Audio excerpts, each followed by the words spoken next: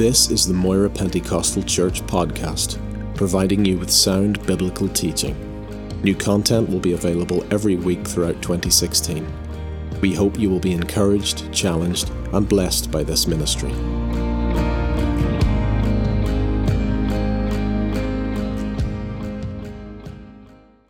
Galatians chapter 6. Just reading one verse in Galatians 6, verse 9. Galatians 6 and 9. And let us not grow weary while doing good, for in due season we shall reap if we do not lose heart. Let us not grow weary while doing good, for in due season we shall reap if we do not lose heart. Doing good is wonderful. It's such a blessing. It's such an inspiring, fulfilling, honorable, helpful thing to do to others.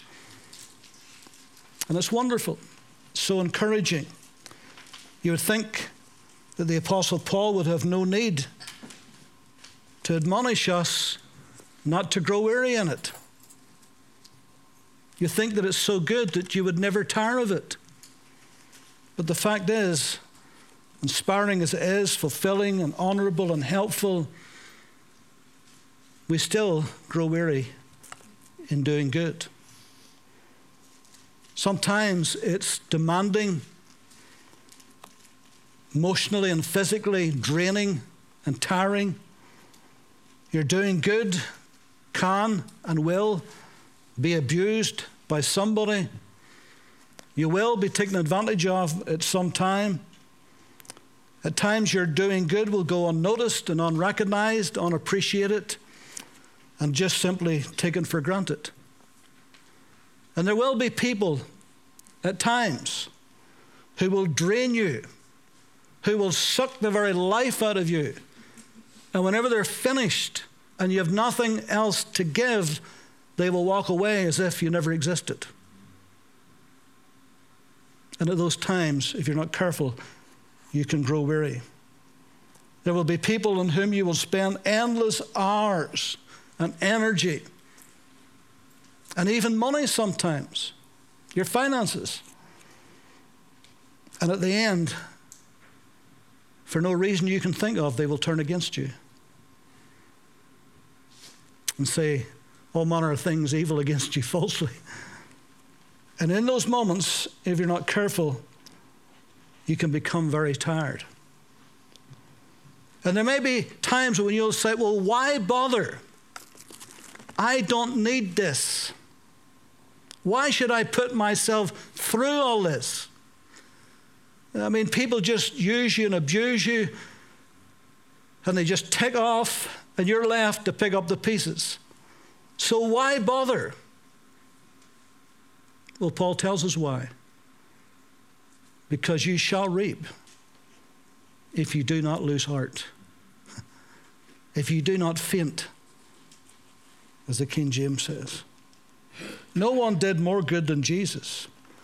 No one reached out to more people than Christ. No one gave more time and energy and commitment to people than Jesus. But where were they at his trial and his crucifixion? The Bible says they all forsook him and fled, even his very disciples. He had put 3.5 years into their lives. And at his most crucial moment, after having given everything, they forsook him and they fled. Where were all those people that received healing and deliverance? Where were the 5,000 that he fed supernaturally? Where were they all? They all left him, didn't they? Where were those people who just literally the week before shouted their hosannas? Where were they? Even Calvary for Jesus literally became a God-forsaken place. My God, why have you forsaken me? And yet, in spite of all of that, he never grew weary in doing good. Even on the cross, he was still doing good, wasn't he? He forgave his executioners. Father, forgive them, they know not what they do. He pardoned the thief on the cross and says, today you'll be with me in paradise. He made provision for his mother. Said to his mother, but John, behold your son. And so even in his last breaths, he never fainted. He never lost heart. He still was doing good. Did he reap in due season? Absolutely. For sure. And you and I and untold millions around the world are evidence that Jesus reaped a harvest in due season and is still reaping that harvest every single day. And so, let's share a little bit this morning about this. Let us not grow weary. How do you know when you're growing weary in doing well? What are the signs that you're tired of doing well? Well, first of all, you begin to feel sorry for yourself. Now, looking at all your religious faces this morning, none of you would ever feel sorry for yourself. Not like me. I think every single one of us at some point or other has certainly felt sorry for ourselves. Hard done by. Elijah is a classic example, isn't he? The whole nation had gone into idolatry. The very king and queen on the throne had spread Baal worship the whole length of the land. 400 prophets of Baal alone, never mind other gods they had raised up. And these were God's people, steeped in idolatry and paganism. And Elijah can take no more of it. And out of that whole nation, he stands up and he challenges it.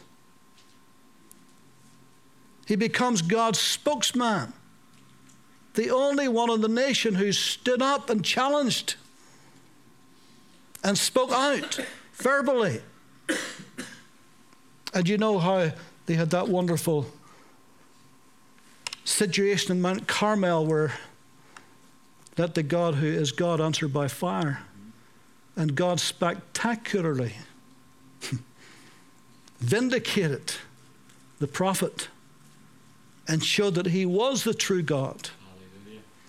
And you would think after such a spectacular vindication where they actually saw fire coming from heaven, and after he had killed the 400 prophets with the sword, you would think, would you not, that the whole nation would be on their knees repenting, but they didn't.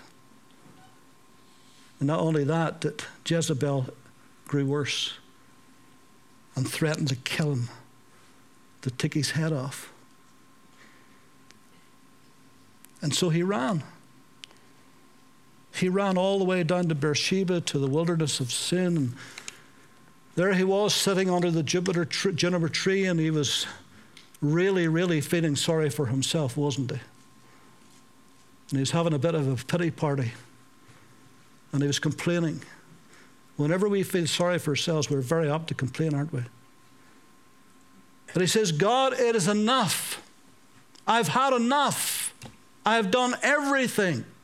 There's nothing more I could have done or could do.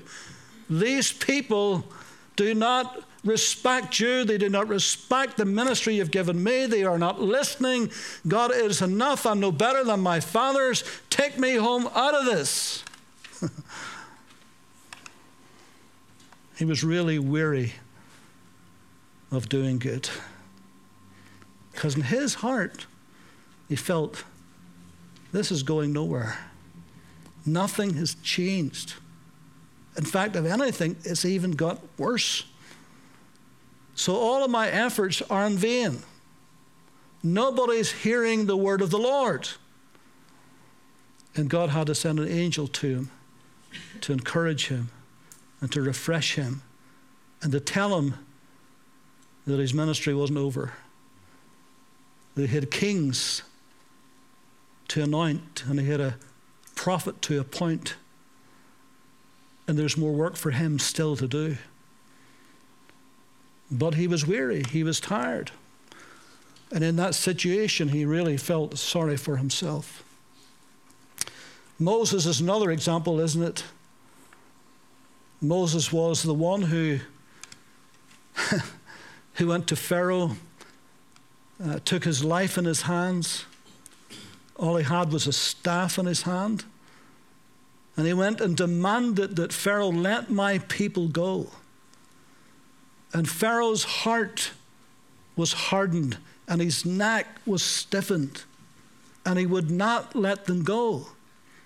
And then how God used Moses and that staff for 10 great plagues to come upon the whole nation of Egypt, and each one was worse than the last. And in the end, after the death angel had passed over and all of the firstborn of the Egyptians had died, in the end he relented and let them go. And they went and they had to cross the Red Sea. And again God did a mighty miracle before their very eyes, and they crossed the Red Sea on dry ground, and the Egyptians followed them, and the water came in and drowned the Egyptian army. And you would think after that, surely these people would be appreciative, surely they would understand that God is in control, surely there would be nothing to complain about. But within days, they were murmuring and complaining that they had no water. And God said to Moses, take your staff and strike the rock, and I'll supply them with water. And that's what he did, and that's what God did. And it wasn't a trickle, it was a mighty river that began to flow to quench the thirst of about 2 million people. So don't get the image that you get in the children's little Sunday school books of a little trickle coming out of the rock. That wouldn't do 2 million people. That was a mighty, mighty gush that came out. And as they moved on further, they complained again. They wanted something to eat. And so God gave them angels' food, the psalmist called it. Manna from heaven, supernatural bread. Every morning it was there for them. All they had to do was pick it up and eat it. And you would think after that, surely there would be no more complaining. But there was. They get sick of it. They get tired of it. And they moaned and complained and griped to Moses again. And Moses says, okay, I'll give you flesh to eat. And God brought great flocks of quail, billions of them, to cover the camp. They began to eat the quails until they were sick of that also. And then they complained again about no water. Now you can imagine by this time, put yourself in Moses' position. 2 million people complaining and groaning at you and blaming you. You brought us out of Egypt to die in this place. If only we had stayed in Egypt, we'd have had the leeks and garlic and the cucumbers. But look what you brought us to. And that's what they were doing. And then he says, we have no water. And God said, let me read it to you. In Numbers chapter 20. Let me just read this little portion. Verse 7, then the Lord spoke to Moses, saying, take the rod, you and your brother Aaron, gather the congregation together. Now remember, this is the second time this has happened. Speak to the rock before their eyes, and it will yield its water. First time he says, strike the rock. This time he says, speak to the rock. Thus you shall bring water for them out of the rock, and give drink to the congregation and their animals. So Moses took the rod from before the Lord as he commanded him. And Moses and Aaron gathered the assembly together before the rock, and he said to them, now remember, at this point, he's really tired. He's really had enough. And who could blame the man? Hear now, you rebels. Warren Wiersbe tells the story about this pastor. He had a deacon who, for years and years, gave him all kinds of trouble. And the deacon died, and the pastor had to bury him. And he chose as his text, and it came to pass that the beggar died.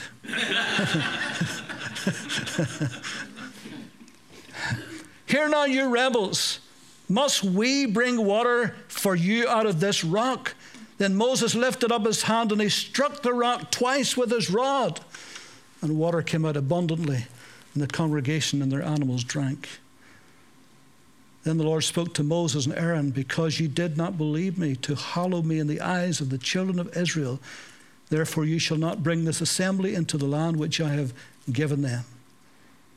This was the water of Meribah, or contention, because the children of Israel contended with the Lord, and he was hallowed among them. Should have just spoke to the rock. He wasn't bringing water out of the rock, it was God. But you see, when you're weary and you're tired and you feel sorry for yourself, then you say things and do things that you wouldn't normally say and do. So Paul admonishes us, do not grow weary while doing good. And then, second thing is you begin to lose your focus.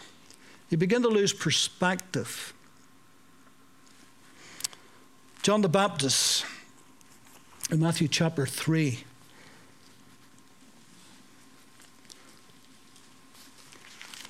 is an example of this.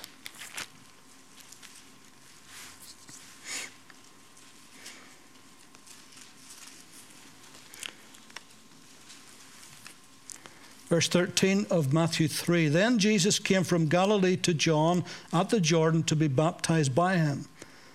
And John tried to prevent him, saying, I need to be baptized by you, and you are coming to me. Then Jesus answered and said to him, permit it now to be so, for thus it's fitting for us to fulfill all righteousness. Then he allowed him.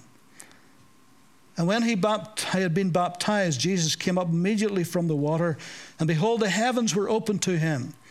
And he saw the Spirit of God descending like a dove and alighting upon him. And suddenly a voice came from heaven saying, this is my beloved Son, in whom I am well pleased. This is the zenith of John's ministry. John knew from the day he was born that he was called to do what he was doing. He knew it absolutely, that he was the one who was to make straight the path for the Messiah. He was the one who was to call the nation to repentance, to prepare the way of the Lord. And he knew that, and he was doing that successfully. Multitudes came to him. And the scribes and the Pharisees, when they came, he called them a brood of vipers. Who told you to come? Bring forth fruits of repentance. I mean, he was a tough man. Even the very way he dressed, camel's hair, a big leather girdle, eating locusts and wild honey, living out in the desert. I mean, he was a typical prophet that we would imagine in our minds in the Old Testament. And there was no greater prophet, Jesus said, than John the Baptist. And so here is the pinnacle of his calling. He's baptizing the Messiah. You can see why he didn't want to do that. But Jesus says, no, he says, thus to fulfill all righteousness. Then Jesus goes out and he goes into the wilderness. Those 40 days he's been tempted of the devil. But look at verse 12 of chapter 4. Because sometimes I think we read these things and our eyes skim over them, but look a little deeper. Now, when Jesus heard that John had been put in prison, he departed to Galilee. Now, just stop for a moment and think about that. And when Jesus heard that John had been put into prison, he went and visited him in jail. He sent a delegation to Herod to witness for John, to speak up for him. No. He departed to Galilee.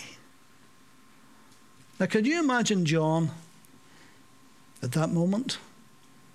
He's imprisoned because of that whole thing with Herod and Herodias and the daughter, that whole business that went on, that cost John his life.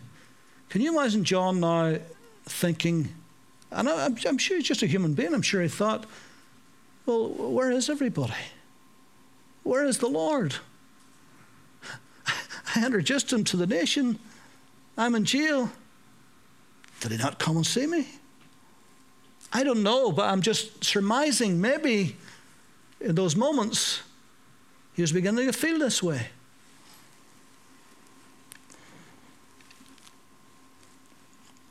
But if we look a little further at Matthew 11.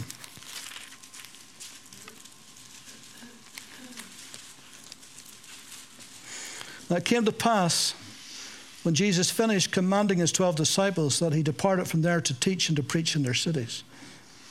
And when John had heard in prison about the works of Christ, he sent 2 of his disciples and said to them, "Are you the coming one, or do we look for another?"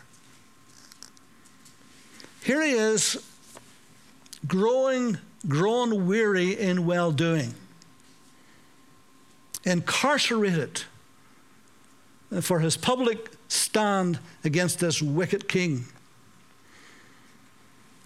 And Jesus goes on about his business, preaching about the kingdom and preaching the message of repentance that John was preaching. And John gets so discouraged. He's so miserable. He loses his perspective, his focus. Did I do right? Did I get it right? Am I called? Was I the one to prepare the way? And he hears about all these miracles that are happening. And you think, well, that would convince him. But it didn't. It didn't. He's still wondering. He's doubting because of his situation, because he's weary and he's tired of doing well. Are you he that comes, or do we look for another?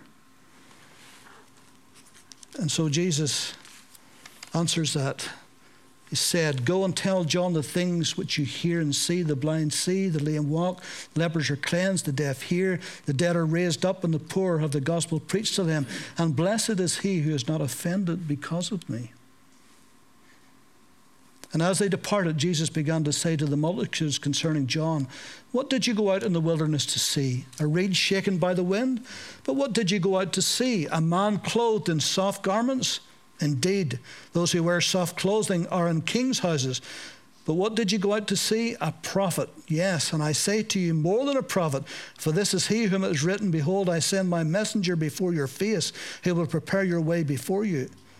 Who will prepare your way before you. Assuredly, I say to you, among those born of woman, there has not arisen one greater than John the Baptist.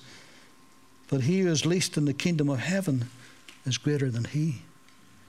Do you realize such a privileged position that we have today? Jesus couldn't have spoke more highly of John than right there. And then he says, by the way, but he who is least in the kingdom of heaven is greater than he. And so, let us not grow weary in doing well, for in due season we shall reap if we faint not. Jeremiah was called to a people who, God's people actually, who were so idolatrous and so wicked. And Jeremiah was called to speak for God and to stand up to this idolatry in the nation and warn them, if they did not change their way, that God was going to sweep them into captivity. And every day he warned them, and they did not like it, and they hated him, and they beat him, and they put him into a pit at one occasion, and they laughed him to scorn. Now, if you were a prophet, and that was your calling, to know that everything you said would be thrown in your face, and nobody would believe you or wanted to believe you and would hate you because of it. Who wants to be a prophet? It's not so romantic, is it? And he got weary and he got tired. And in verse 7 of chapter 20 of Jeremiah, I just may read this to you. He said, "Oh Lord, you induce me, you entice me. You got me into this. And I was persuaded. You're stronger than I and have prevailed. I am in derision daily. Everyone mocks me. For when I spoke and cried out, I shouted violence and plunder, because of the word of the Lord was made to me a reproach and a derision daily. Then I said, I will not make mention of him, nor speak any more in his name. Lord, I'm tired of it. I've had enough. The whole nation is against me, and my words are falling at my feet. So Lord, I hope you don't mind, but that's it. I'm finished. No longer will I be your prophet." And who could blame him? Would we have done the same? But then he couldn't. But look what he says. "But his word was in my heart like a burning fire, shut up in my bones. I was weary of holding it back." He got tired speaking it, and now he's getting tired because he can't speak it. "I was weary of holding it back, and I could not." He had to speak it again. Yes, they didn't listen. Yes, they went into captivity.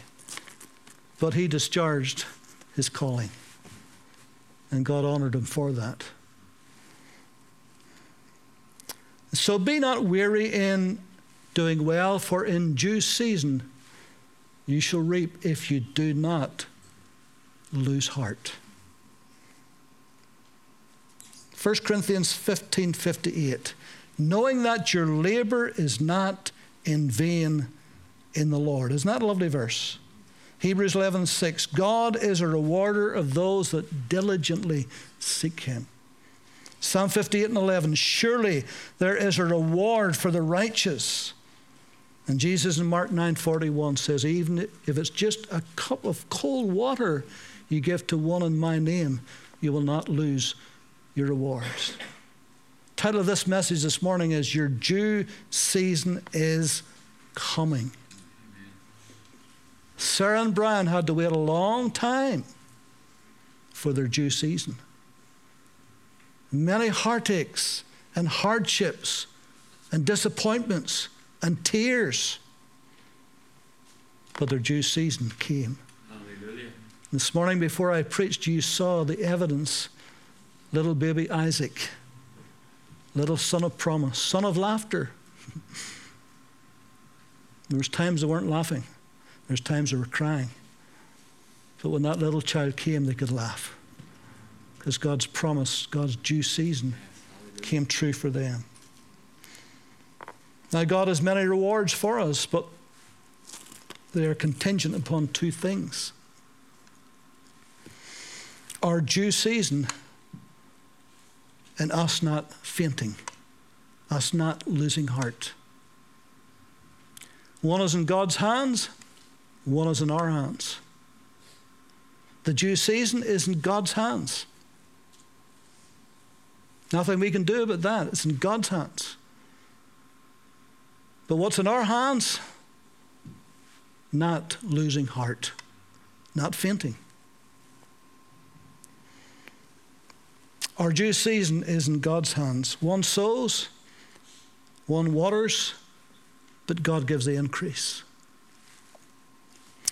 Moses had to wait 40 years for his due season. Now, when he was 40 years old, he thought he was ready. He thought, that is my due season. I am now ready to be the deliverer of my people. For 40 years, he'd been brought up in the household of Pharaoh, a princess's son, mighty in the land, wealthy beyond words, knowledgeable in the customs and the language of the Egyptians, in a very influential position. Surely nobody better, and sure no time better than deliver the people when he's in his prime at 40 years old. And you remember how he saw that Egyptian assaulting a Hebrew, and he killed the Egyptian and buried him. He's a deliverer. His time has come, he felt. I'm doing what God has put me in this position to do. But the next day he saw two Hebrews fighting, and he intervened and he said, are you going to kill us the way you killed the Egyptian? And he realized he had been caught on. He thought nobody knew. And he ran and he fled for his life. And for the next 40 years in the backside of the desert, he looked after sheep for Jethro, his father-in-law. 40 long years. Until he's 80 years old. When you're 80, you're thinking to put your feet up, go into a nursing home. Huh? Come on, that would you think, most people? I'm nearly looking for one man, not 80. I'm only kidding. But he's 80. But now it's God's due season. And God gets his attention by the burning bush that was not consumed. And God spoke to him. And now he goes to Pharaoh. It's his due season. Now he's ready. He thought he was ready 40 years ago, but he wasn't. But now he's ready. Now he's ready. And God's going to use him mightily because it's God's due season for him. Joseph had to wait over 20 years. Over 20 years. But he went from being a prisoner of Egypt to being prime minister of Egypt in 24 hours. After over 20 years, in one day, from being a prisoner to being prime minister. Because it was God's due season for him.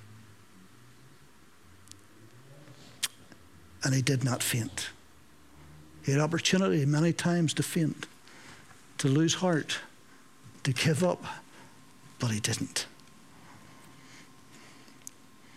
David was just a lad when Samuel anointed him to be king over Israel. Just a stripling.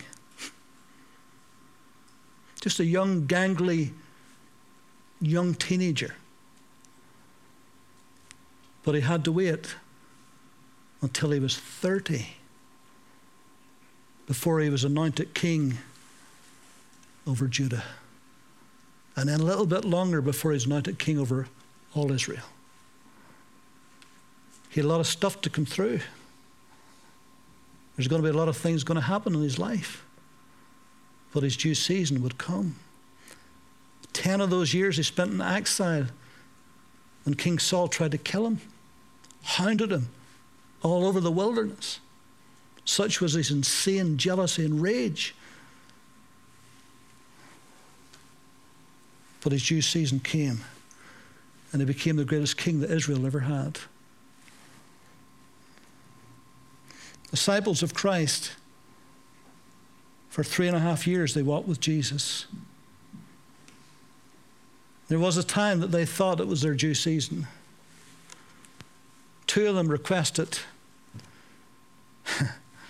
when you set up your kingdom, I want to sit in your right hand, I want to sit in your left hand.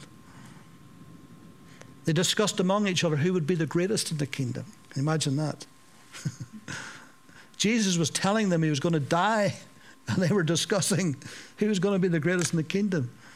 They thought they were fit and ready. Here's the Messiah, here's the King coming. Well, at last we'll rid the nation of these pagan Romans who suppressed us all these years. And whenever Jesus sets up his kingdom, guess what? We're going to have a front row seat. We're going to be right there. We've been with him all this time. We've been the ones who stood with him. But then came the time when the tide turned. And Jesus wasn't popular anymore. And the people were turning against him. And the religious establishment desperately wanted to put him to death. And they did. And those disciples forsook him and fled and denied him and betrayed him. They thought their Jewish season had come sometime before this, but it hadn't. They weren't fit, they weren't ready spiritually or any other way. And Jesus knew that. But then comes the day of Pentecost. And on the day of Pentecost, the Holy Spirit comes like a mighty rushing wind. And those early disciples were filled with the Holy Spirit. And Peter goes out and preaches, and a great harvest comes in. Now it's their due season. Now is their time. Now they're ready. This is what God has waited for.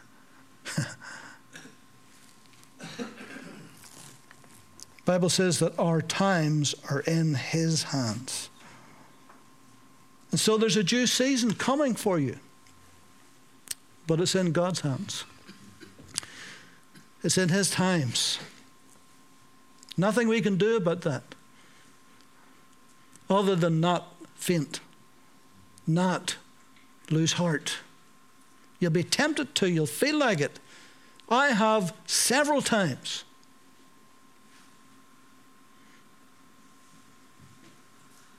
I remember one time particularly in this place, I'm going back years ago, I was about to hand over the keys to whoever would take them because I had had enough.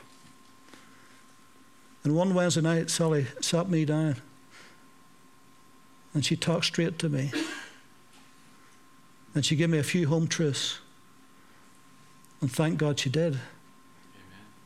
And I said to her, do you know what? You're absolutely right. You're right. I'm an idiot. And I'll never look back after that. So there are occasions, and there will be in your life, when you'll be so weary and tired you just want to give up. I've had enough. But you don't. You keep on going. Because God has got a due season for you. Hallelujah. So we must not lose heart. Hebrews 10:36, for you have need of patience after you have done the will of God. Did you get that? After you have done the will of God, that's when you need the patience. So that you might receive the promise. James 1:4, let patience have its perfect work, that you may be perfect and complete and lacking nothing. We're not very good at patience, sure we're not. Oh dear. Put us behind the wheel. That tests your sanctification, doesn't it? Sitting in a big long queue, and the queue's moving on, and the idiot in front of you is fiddling and footering, and you know the lights is going to change before you get to next, and you're so tempted. Sally and I was driving the other day, and there's coming out of the old Kilmer Road, and you know what the traffic's like there some days. It's just chronic. And especially if you're coming down the Lurgan Road, you know it may be a line a mile long. You all know that. And this wee woman in front of us coming out the Kilmer Road at the roundabout, she decided, well, I'm just going to jolly well go. And she edged out in front of a big lorry. And that guy in the lorry, he didn't just beep the horn. He sounded that horn for about 10 minutes. He pressed that horn, and then he tailgated her all the way down Main Street. His patience just had been worn out. We're not very patient, are we? Psalm 37:7, rest in the Lord. Wait patiently for him. Why does the scripture say that? Because God knows how impatient we are. And he's got to keep reminding us to be patient. When Jesus said to Jairus things like, only believe, do not fear. What he was really saying, do not lose heart. You've come this far. You've trusted me this far. Do not lose heart. And I'm sure Jairus was thinking, when the mourners come out and says, don't trouble the master any further, your daughter is dead. I'm sure Jairus said, if only that wee woman hadn't intervened and stopped Jesus, I know she got healed and that's wonderful, but if she just, she's had this for years. She's not going to die. My daughter was dying. I'm sure he felt like saying, Jesus, come on. We'll deal with her later. My daughter's at the point of death here. Do not lose heart, Jairus. Only believe. Don't be afraid. I'm on time. Everything's under control. Your due season's about to come. And it came. And she was healed. We're almost finished. Naomi. She had lost heart. She said when she came back from the land of Moab, she said, don't call me Naomi, because that means pleasant. Call me Mara, because that means bitter. I'm a bitter old woman, and I have every right to be. That's what she was saying. Because God sent me out full, he's brought me back empty. So I'm just bitter. You can read that in the book of Ruth. That's what she was saying. She had lost all heart. Her husband had died. Her 2 sons had died in Moab. One daughter-in-law had deserted her. There was just Ruth left. She was a Moabite. She's coming back and she's broke. She's bitter. She's bereft. She couldn't be in worse state. She is so weary and tired that she's angry with God and she's bitter as gall. Did God have a due season for her? Absolutely. But she had one thing going for her. She had a relative, a near kinsman, Boaz. And Boaz was a rich farmer. And all a Moabite could do in those days, because they weren't part of the covenant, they weren't of the household of Israel, all they could do as a poor person, as a stranger in the land, was just go and glean among the reapers when it was harvest time. That's all they could do, just pick up the scraps that remained. And she did that, and then Boaz saw her. And when Boaz saw her, he fell in love. He was smitten immediately. You know the story. He made inquiries and found out who she was and ended up marrying her. And what a wonderful, wonderful story it is, isn't it? What a beautiful story.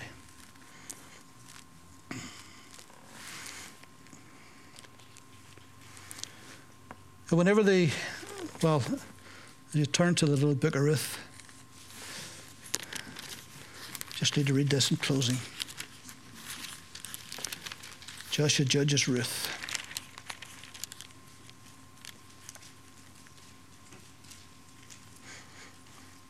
The last chapter of chapter 4, reading verse 13. So Boaz took Ruth, and she became his wife. And when he went into her, the Lord gave her conception, and she bore a son.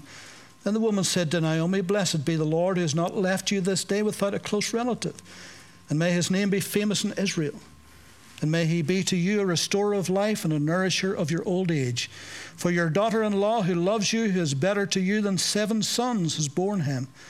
Then Naomi took the child and laid him on her bosom and became nurse to him.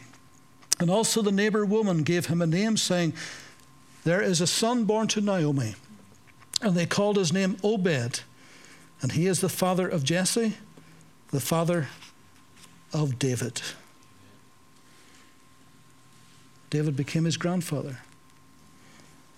And if you read on down verse 18, we'll not go through all of that, but notice here, verse 20, Aminadab begot Nahshon, and Nahshon begot Salmon, and Salmon begot Boaz, and Boaz begot Obed, and Obed begot Jesse, and Jesse begot David.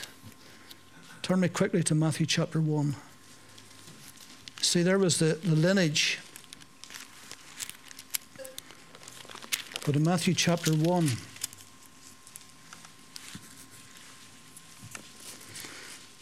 here's more or less that same lineage. In fact, I'll just read from verse 2. Abraham begot Isaac. Isaac begot Jacob. Jacob begot Judah and his brothers. So this is sort of the history of the tribe of Judah. Judah begot Perez, and Zerah, and Tamar, and Perez begot Hezron, and Hezron begot Ram, and Ram begot Amminadab, and Amminadab begot Nahshon, and Nahshon begot Salmon, and Salmon, notice this, and Salmon begot Boaz by Rahab. And Boaz begot Obed by Ruth, and Obed begot Jesse, and Jesse begot David the king. And so Matthew is including the woman in the lineage here. And Boaz begot Obed by Ruth. And so right in the very lineage of the Lord Jesus Christ, we see little Ruth mentioned, the Moabite woman, and Rahab the harlot. And Naomi, after all of her pain and all of her bitterness and all of her tiredness and all of her weariness and all of her feeling hard done by, after all of that, God blessed her more than she ever could imagine. And through her, through that little Moabite daughter-in-law, and through her little grandson, then he became in the very lineage of Christ.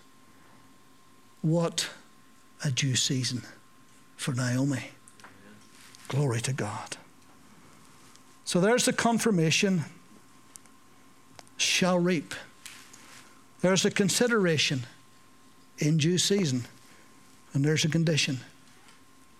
If we do not lose heart. Hallelujah. And so this morning, beloved, keep on keeping on. Keep on pressing on the upward way. I know there's going to be times when you'll shake your head and say, is it worth it? Yes, absolutely, because your due season is coming. Lord. And one day you'll be blessed and you'll look back and say, thank God I kept on keeping on. Thank God I didn't give up when the going was tough. Thank God when my feelings were telling me, lie down and quit, I didn't. Or if I'd lay down, I got up again and went on to the glory of God. And your due season came. And for some of you, your due season is yet to come. But it is on the way. Glory to God. Let's pray. Lord, we thank you for all of the plans that you have for each of us. We thank you that they're good and they're perfect and they're acceptable, because that's your will. We bless you for it. And so, Lord, we wait with anticipation and expectation. We look forward, Lord, to what you will do. Our lives are in your hands, and our timings are in your hands. So we give you thanks for this in Jesus' name. Amen.